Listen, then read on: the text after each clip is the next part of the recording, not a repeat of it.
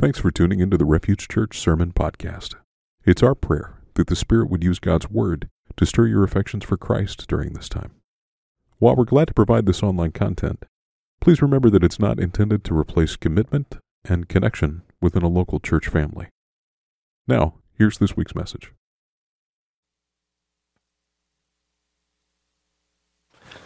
I went and got water and then forgot to bring it. Hey, good morning. And you know what? I don't care if you say good morning loud or soft. I decided I'm done with that. I'm done with caring about how loud you say it. Hey, would you, I know Jeremy just prayed, but I'd really like to pray again. Just quick, if you wouldn't mind joining me in prayer. God, thank you for the morning and for your people gathered and for your people scattered.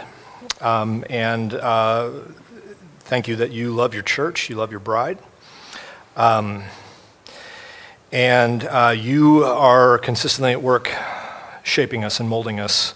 You're doing it when we're paying attention, and you're doing it when we're not paying attention. And you're doing it when we are faithful and obedient, and you're doing it when we're in rebellion. So this is your church. And I pray that you would continue to be at work in it. I pray that you would take these words that, if honest confession, I struggled to get out. But do something. Because my temptation is always to think that somehow this is contingent on me. And so we'll all confess together that it is not. And how dare I think in that way. So make yourself known today in Jesus' name and for his glory. Amen. In 2005, David Foster Wallace, who I started looking at his life, fascinating. Lots of interesting things to come out of a fairly dark life. But he gave a commencement speech at Kenyon College in Ohio, and it almost instantaneously became a famous speech. And he started his speech with this story. He said, 2 fish, I'm going to edit it a little bit for content. But he said 2 fish were swimming along, and they were passed by an older fish. And the older fish swam past and nod to them and says, "Morning, boys. How's the water?" And the 2 younger fish began to swim on for a bit, and finally one of them turned to the other and said, "What the heck is water?" All right. Hopefully that'll make sense the longer we go here. We've been in a brief series on suffering just at the beginning of the year. Happy New Year, right? How to suffer well.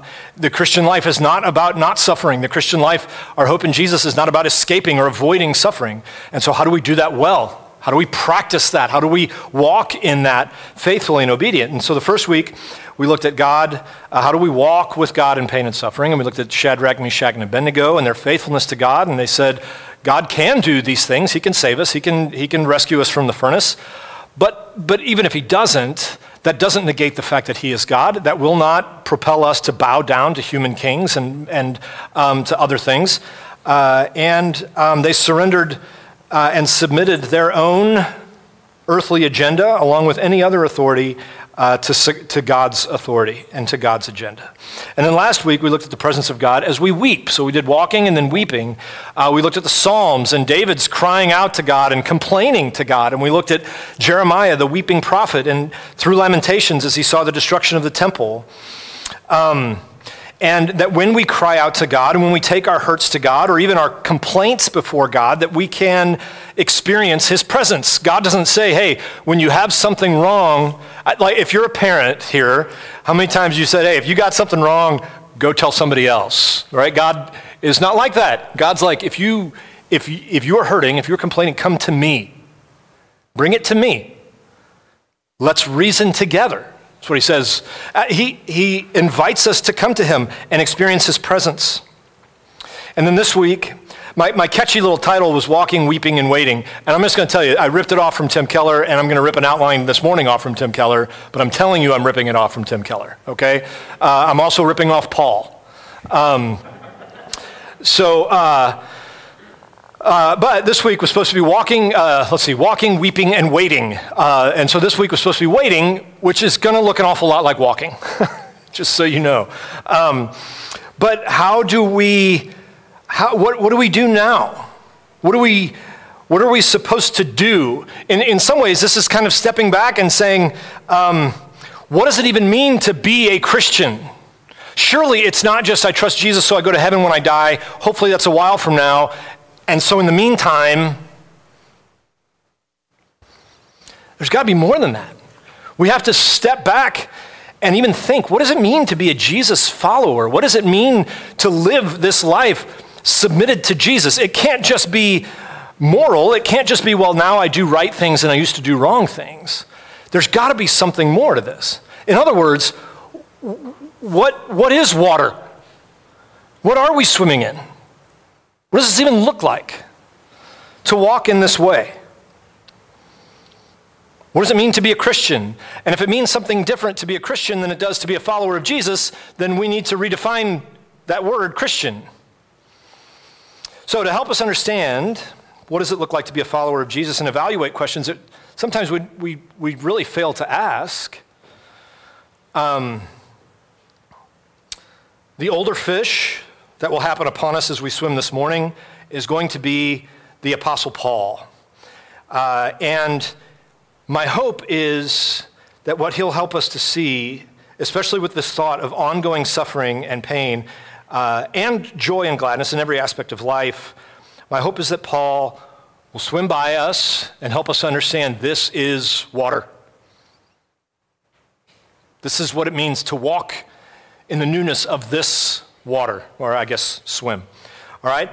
There's a lot of sufferers in Scripture. Jesus suffered. The image of Jesus. Job suffered as well, a righteous man who suffered. But Paul, a lot of times when we think of Paul, I mean, at least me, I think kind of a hard, gruff dude that is pretty aggressive in his writing, but he also reveals he's pretty weak in person. So I don't even know what to think about Paul. But very rarely do I think of Paul and the intensity of the suffering that Paul endured. Do you know that Paul suffered a whole lot? A lot. And he suffered a whole lot, like he didn't have to, but he suffered pretty constantly, pretty consistently because of his encounter with Jesus. And what's even harder is the hands of the people that Paul suffered were probably once his friends, probably once his co-laborers, probably his family. Many of them opposed Paul. And it was because Paul had encountered the resurrected Jesus, and all of a sudden, everything that he had held on to, everything that he had learned, got turned upside down. Paul was actually persecuting the church of Jesus, wanting to eliminate it because they were a disdain to the Jewish faith, and all of a sudden he encountered the resurrected Jesus, and everything changed. And then what he was doing to others, the people that he was doing those alongside, are now trying to do that to him. Paul, in this, some of his opponents, a lot of his opponents said, well, you're suffering, so you can't be doing it right. If you really had faith in God, you wouldn't be suffering. Anybody, like even internally, feel that battle? And Paul actually says, my suffering is actually because of Christ. This is not evidence that I'm wrong. It is actually the evidence that I'm right. Paul recounts the hope of the resurrection in the midst of suffering in his second letter to the Corinthian church. He says this. He starts off in the first chapter, and he says, we don't want you to be unaware, brothers, of the affliction we experienced in Asia. We were so utterly burdened beyond our strength that we despaired of life itself. Indeed, we felt that we had received the sentence of death, but that was to make us rely not on ourselves, but on God who raises the dead. Paul suffered physically, for sure, for the sake of the gospel. His first missionary journey, which would eventually become the letter to the Galatians, it records that he's actually beaten and left for dead, if not dead. It's not real clear. And then the next day, they drag him out of the city, and he's back alive again and keeps going. But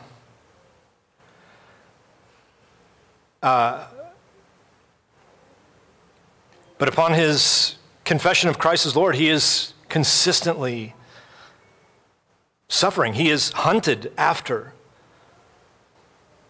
by people he used to count as friends. And so he gives us a little bit more. Well, okay, so what does that mean? What does that mean he suffered? Well, 2 Corinthians 11, he tells us what it means. The servants of Christ who had come to Corinth had said, had basically tried to minimize Paul's message and said that he's not as eloquent and you need to trust us because we're more eloquent. He suffers, that's not bad. That you should disqualify his message. He comes in 2 Corinthians 11 and says, are they servants of Christ? I'm a better one. And he acknowledges, he said, I'm talking like a madman. With far greater labors, far more imprisonments, countless beatings, often near death. 5 times I received at the hands of the Jews 40 lashes, less one. 3 times I was beaten with rods. Once I was stoned. It's with rocks, not with plants. 3 times I was shipwrecked, night and day. I was adrift at sea, on frequent journeys, in danger from rivers, danger from robbers, danger from my own people, danger from Gentiles, danger in the city, danger in the wilderness, danger at sea, danger from false brothers, in toil and hardships through many a sleepless night, in hunger and thirst, often without food, in cold and exposure, and apart from other things, there is daily pressure. This one kills me. Apart from all of that, then there's the daily pressure on me of my anxiety for all of the churches. Who is weak and I'm not weak? Who's made to fall and I'm not indignant? How in the world did Paul do it? Why did he do it? The physical stuff? You know, the sticks and stones can break my bones thing, but the words will destroy me. The anxiety of the churches, to feel the betrayal from friends.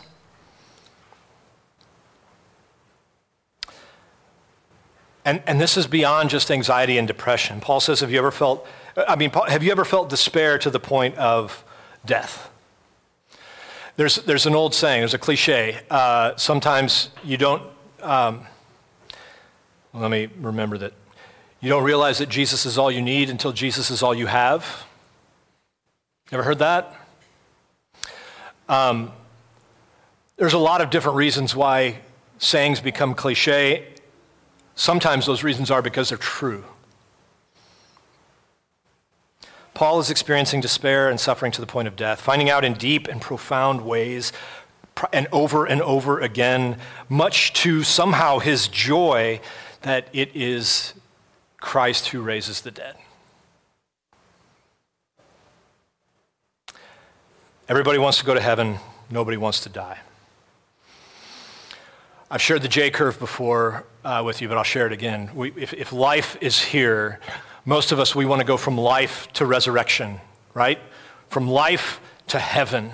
That's the goal. That's the American dream.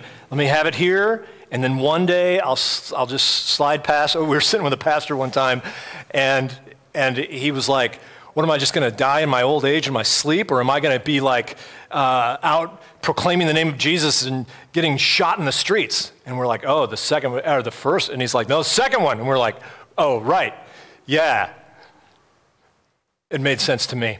Anyway, we don't go from life to resurrection. That, by definition, that can't happen.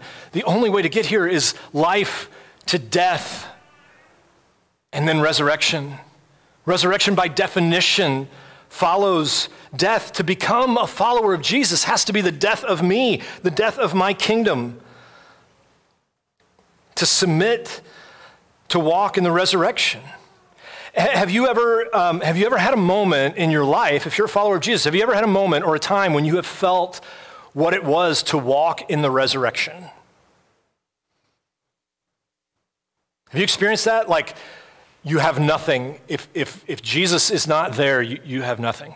I've shared before how I got a call one night late to come and walk through this house that the people believed were, the girl said she saw the stuff moving, and she swore up and down that there was a ghost, there was some kind of spirit in there, and they called me at 10:30 to come and walk through this house, which is kind of out in the middle of nowhere and very, very creepy. And so I called another elder, and we went over there. And the other elder said, what are we going to do? You know what you're doing? And I said, no.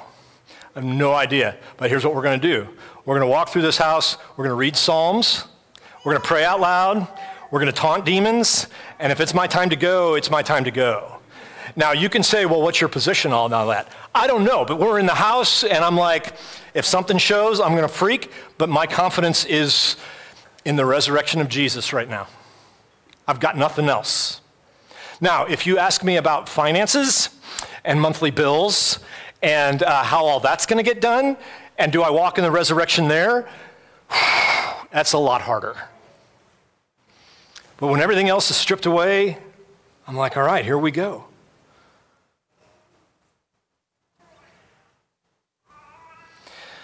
Supposedly, this is the water that we swim in as a follower of Jesus. Supposedly, this presence of the resurrection is ours if we've submitted our life to him.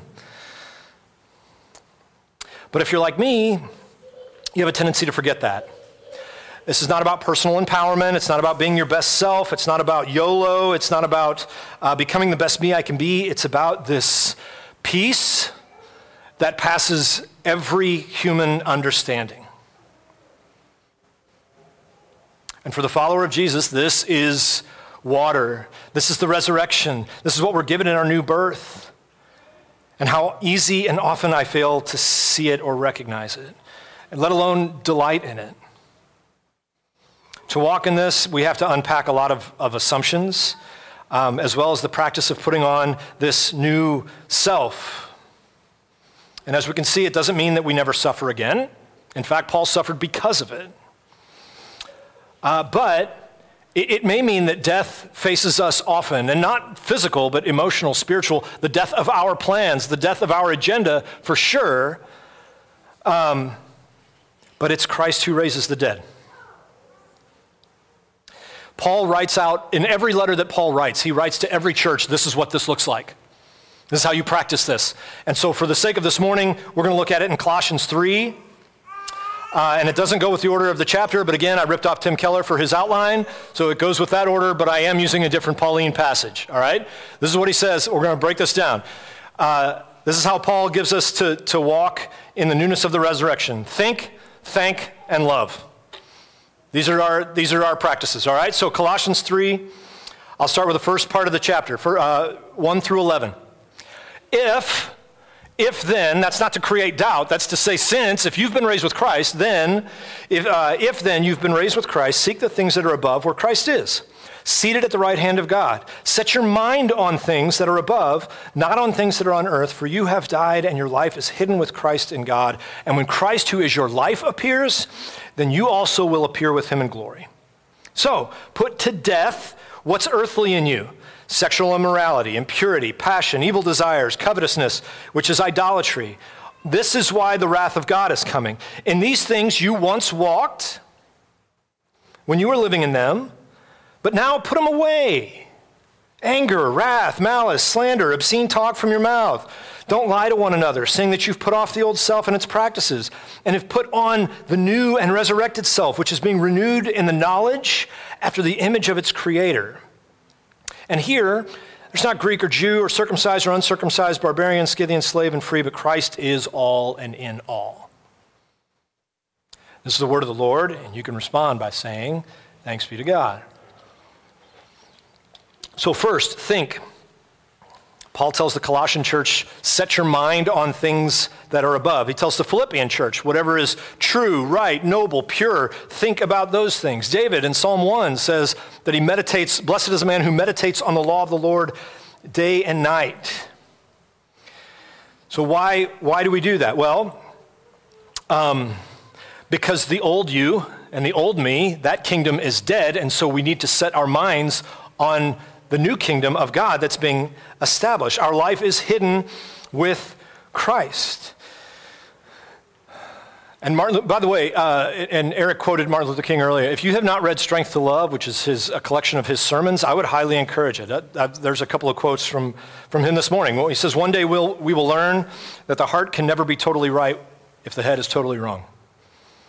And so we have to learn how to think.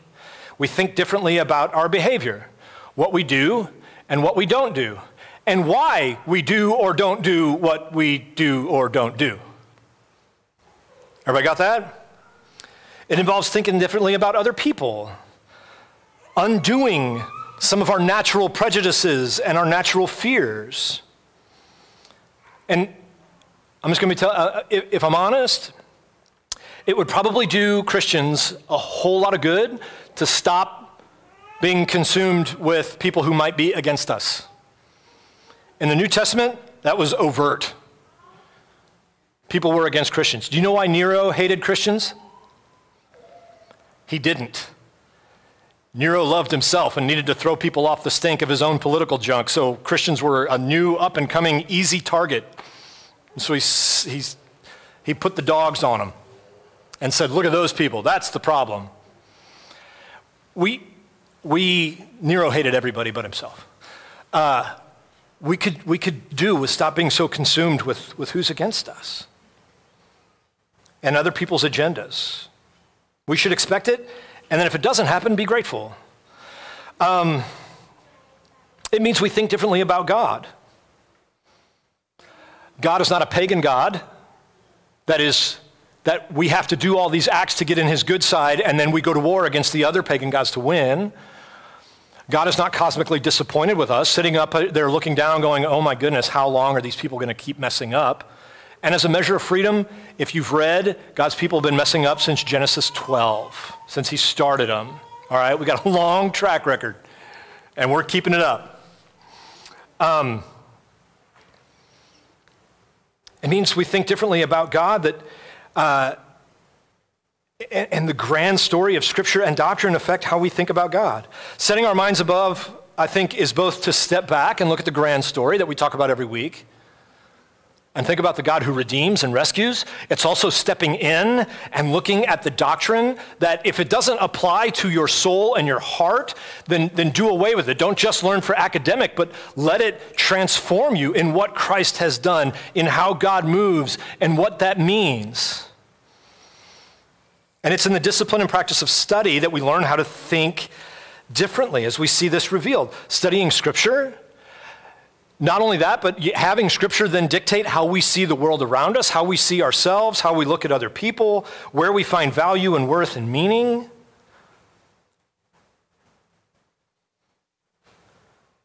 It can give us various convictions about how we see the world, what is good, how do we even define good. I will let you know, as a litmus test, if studying the God of the universe leads you to a position of pride or arrogance, you are most certainly doing it wrong. Okay? To study the God of the universe is to realize that you are not him. And so it ought to produce in us a great humility.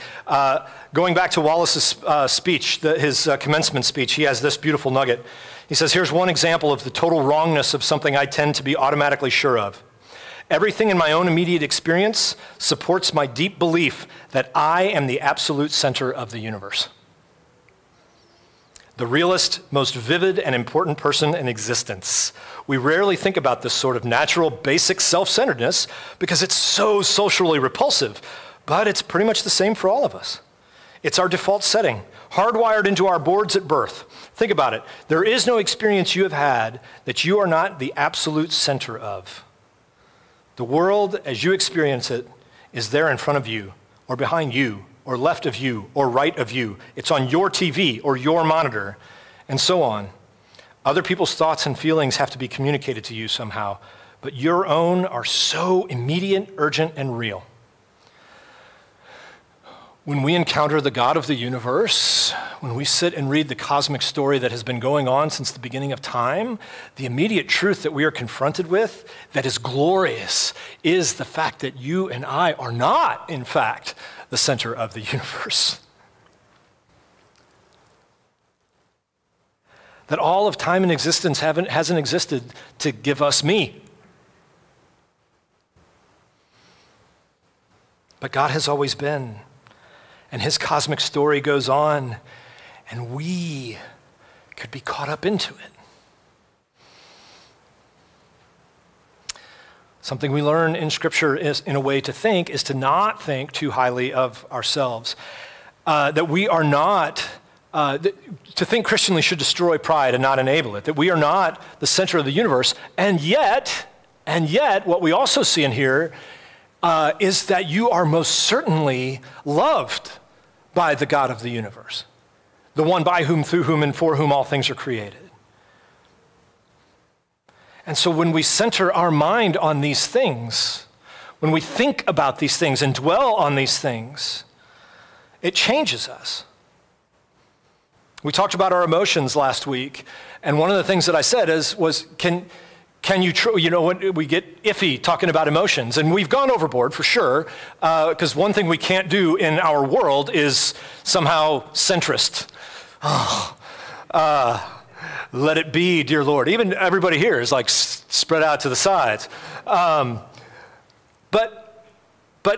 in that question, well, can we trust our emotions? No, we can't. But here's the thing, we can't trust our own thoughts either. We need to submit them here. So we dwell on these. We have a tendency to believe that we're the center of the world and that our thoughts are right or correct. The other side of that is we might be governed by shame and think that our thoughts are always wrong. That we can't possibly believe that we are somehow worthy of love. And to study and to confront and be confronted with the God of the universe suggests first that we are not right and that we are not in ourselves God in the center of the universe. But also we discover that God never says in his word, I'll love you once you get it all together. He says, you are worthy of my love because I'm the one that created you and designed you. He is the one that made us. Here's a promise. Here's a problem that I face, especially lately. Week after week, everything that's confronting us in our world. I totally identify with Paul, feeling the anxiety of the church and being responsible and having a voice, and confronted then with these truths, trying to prepare a sermon every week and go, okay, these are true, these are right, these are good, and I should have them down. And I want to assure you, like maybe nothing you've ever been assured of, I do not have them down at all. I want them. I read and I'm like, walking in light of the resurrection. That sounds nice.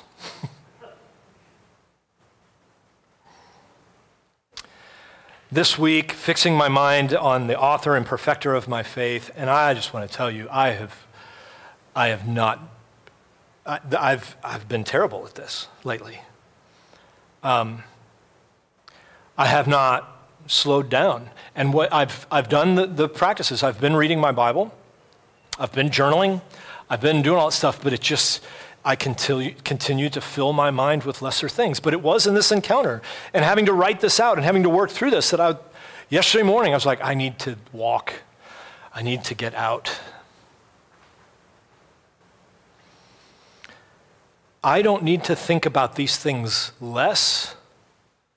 The reality of the resurrection, I don't need to encounter them less. I don't need to encounter the craziness of our world less. I need to actually think about these things more.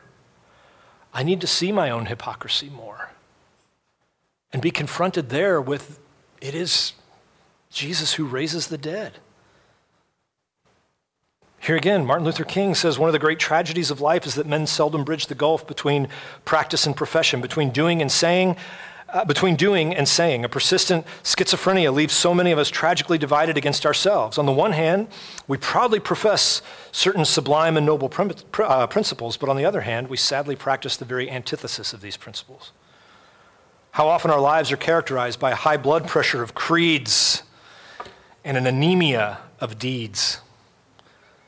We talk eloquently about our commitment to the principles of Christianity, and yet our lives are saturated with the practices of paganism. We proclaim our devotion to democracy, but sadly practice the very opposite of that democratic creed. We talk passionately about peace, and at the same time we assiduously prepare for war. We make our fervent pleas for the high road of justice, and then we tread unflinchingly the low road of injustice. This strange dichotomy, this agonizing gulf between the ought and the is, represents the tragic theme of man's earthly pilgrimage. When those come into conflict, when we're able to see and think not only about what Christ has done, but my participation in it, where my deeds and my actions fall apart, that is when we are confronted with our own sinfulness and have the option there to lay that down in death and find it raised from the dead in the newness of life. That we need to both simply think about what it means to be image bearers of God, love mercy, do justly. Shoot, I messed it up. Micah 6:8. Do justly, love mercy, walk humbly. All right, yeah. We need to be simple in our thought about that. See how simple that was? And then simultaneously, we also need to learn to think in greater depth about the reality of the world and what Christ has done, and building and how that takes shape. Here's how that plays out when we think rightly in our encounter with Scripture. Our slogan, it's not our slogan, our mission statement at Refuge, building our identity in Christ for the sake of the world. Here's what our mission statement is not. It is not winning the world for Jesus. Do you know why it's not winning the world for Jesus? Because that's not what this is. Do you know who won the world for Jesus? Jesus. When he walked out of the grave, he won. Our lives, working this out, bearing this to the other, we are bearing testimony to that. We are sharing, that happened and it's changing me. That's what our job is. It is not to win the world to our view. It is to bear witness that Christ has been raised from the dead. That's our call. To set our minds on heavenly things is to learn how to think Christianly, not religiously necessarily, but what is Christ-like. And that our hope would rest deeply and firmly on Christ who raises the dead. Okay, I'm going to combine the next two, and I promise they're shorter, and I'll get you out before the playoffs start, if you're an NFL fan. You guys remember the NFL? They still want your money. All right. Okay, the next two, thanking and loving. We'll put them together in the next several verses in Colossians chapter 3. Paul has said this is what we put off, this is what we put to death, and then starting in verse 12, put on then, as God's chosen ones, holy and beloved, compassionate hearts, kindness, humility, meekness, patience, bearing with one another, and if one has a complaint against another, forgiving each other as the Lord has forgiven you, so you must also forgive. And above all of these, put on love, which binds everything together in perfect harmony, and let the peace of Christ rule in your hearts, to which indeed you were called in one body, and be thankful. Let the word of Christ dwell in you richly, teaching and admonishing one another in all wisdom, singing psalms, hymns, and spiritual songs with thankfulness in your hearts to God. And whatever you do in word or deed, do everything in the name of the Lord Jesus, giving thanks to God the Father through him. Again, this is the word of the Lord, and you can respond by saying, thanks be to God. Be thankful.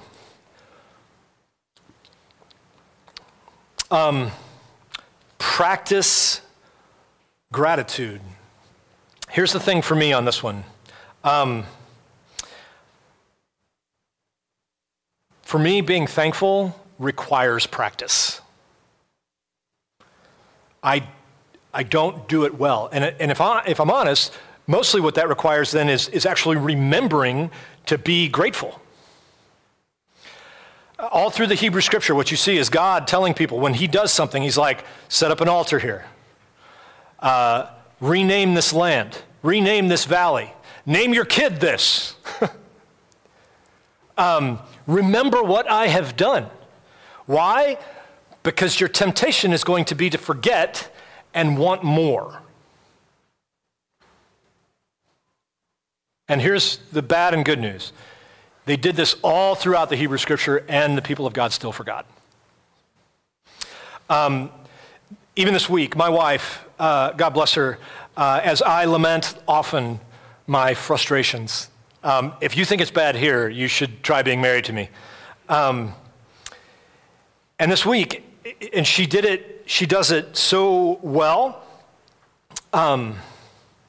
Lamenting my frustrations does not take practice for me. I'm really good at that one. I've honed that skill well. I don't know if that's a spiritual gift, but I do it well. But this week, in my complaining and my lamenting, my wife, and she's really good at it, she stopped me in a loving, gracious way because she knows how to do this well. She yeah-butted me. But she didn't just like cut me off. She said, honey, I hear what you're saying, and you're right. And I know that there are some things that are frustrating. But do you remember a year ago, my wife just out of nowhere lost her job, and then God provided a job that then once everything hit, she could stay home and keep her job. And she said, do you remember a year ago when God provided this job just before everything shut down? And she would say other things. Do you see how God has put this in our path? Do you see God's hand in this? Have you asked God to help you with that? That one.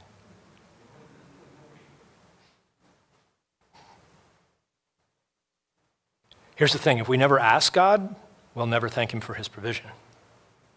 If we ask God and then fail to remember and think back, then we'll never thank him for his provision. Another great story from Wallace's commencement speech. He says, there are these two guys getting together in a bar in the remote Alaskan wilderness, and one of the guys is religious and the other is an atheist. And the two are arguing about the existence of God, which that usually goes really well, with the special intensity that comes after about the fourth beer. And the atheist says, look, it's not like I don't have actual reasons for not believing in God. It's not like I haven't ever experimented with the whole God and prayer thing. I mean, just last month, I got caught away from the camp in the terrible blizzard, and I was totally lost, and I couldn't see a thing. It was about 50 below outside, and so I tried it.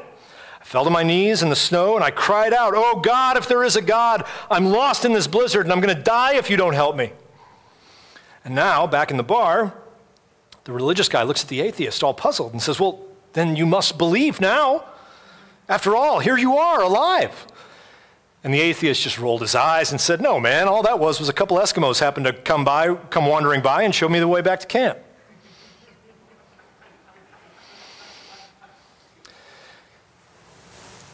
If we don't ask God, we will never be grateful for his provision. If we ask God and then forget and fail to see, we will never be grateful for his provision. So remember, practice gratitude. In your daily prayer, make time to see what God has provided and be grateful. Don't take God's hand for granted. That can become a dangerous and presumptive place to be. And a little warning for all of us, the more we tend to accumulate, the more we tend to presume, and the more we tend to want more, and the less we tend to be grateful. See the hand of God in every single provision. And then finally, bind all of this together in love. And to bind it all together in love, Paul says you have to put it on. Put on love. Several years ago, we went to visit some friends of ours, and we went with them to this megachurch. There was a youth pastor preaching that week. It was a holiday weekend. I did not like his sermon, which is terrible. It's terrible. But you guys don't know him. I don't even know him. And so he preached on, I don't remember what the title of his sermon was, but it was on love. And he says, 3 things you got to love. You got to love your spouse. And then he gave practical ways on how he loves his spouse. And you got to love your kids. And then he gave practical ways on how he loves his kids. And you got to love God. And he gave practical ways on how he loved God. Aside from the major presumption that every Christian is supposed to be married and have kids, which is false, even as we marinate on Paul's teaching, who Paul had neither of those things. The practice of the follower of Jesus is not to just make a list of all the things that we're supposed to love and put God on that list. When I first heard this statement I'm about to say, I heard it contributed to C.S. Lewis. I have not even been able to find the statement, let alone it contributed to C.S. Lewis online, but we're going to presume for the sake of this sermon that it's C.S. Lewis who said this, and we're just going to keep the rumor going. when he said, "When I love God most, I love my wife best." Take this and spread it out to everything else. When I love God most, I love my friends best, because I don't need their approval. I'm not scared to say hard things to them, but yet I'm compelled to care and want for them deeply and encourage them sacrificially. When I love God most, I love my neighbor best, because I'm willing to give up for them and not use them for me. And shoot, when I love God most, I love myself best.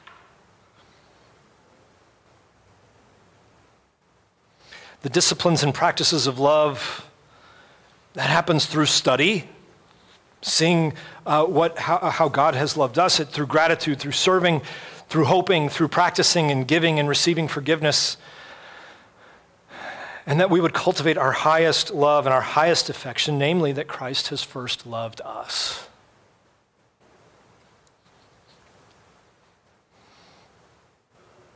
So then if we want to, as Paul says, put on as God's chosen ones, compassionate hearts, kindness, humility, meekness, patience, that we would bear with one another if one has a complaint against another, forgiving each other as the Lord has forgiven you.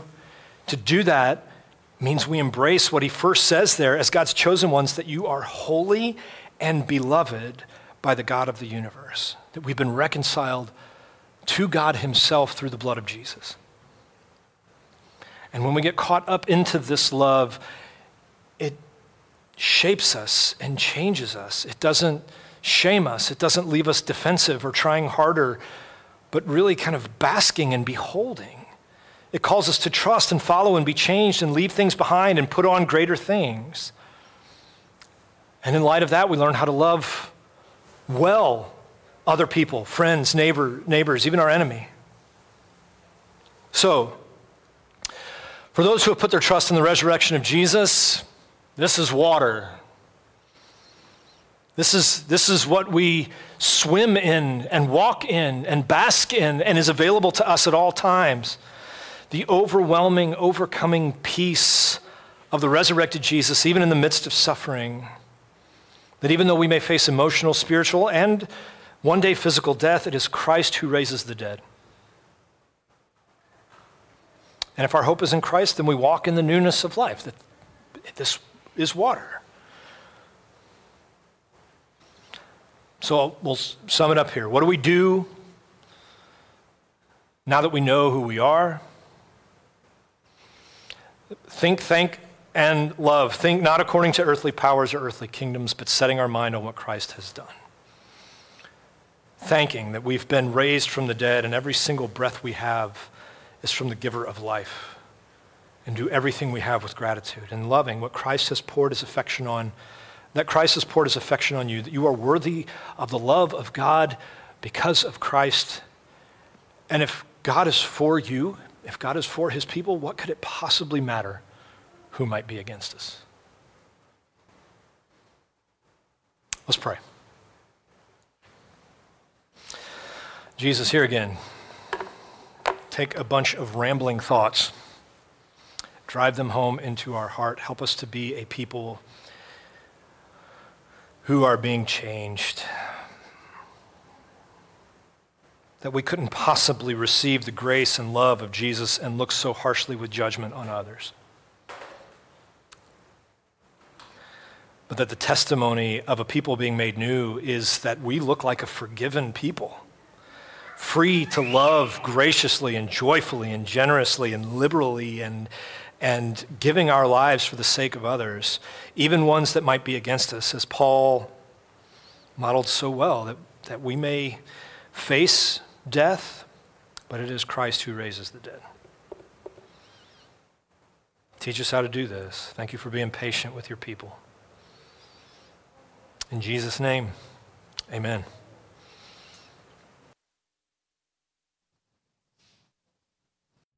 Building our identity in Christ for the sake of the world. That's the mission of Refuge Church. For more information, visit us online at seekrefuge.net.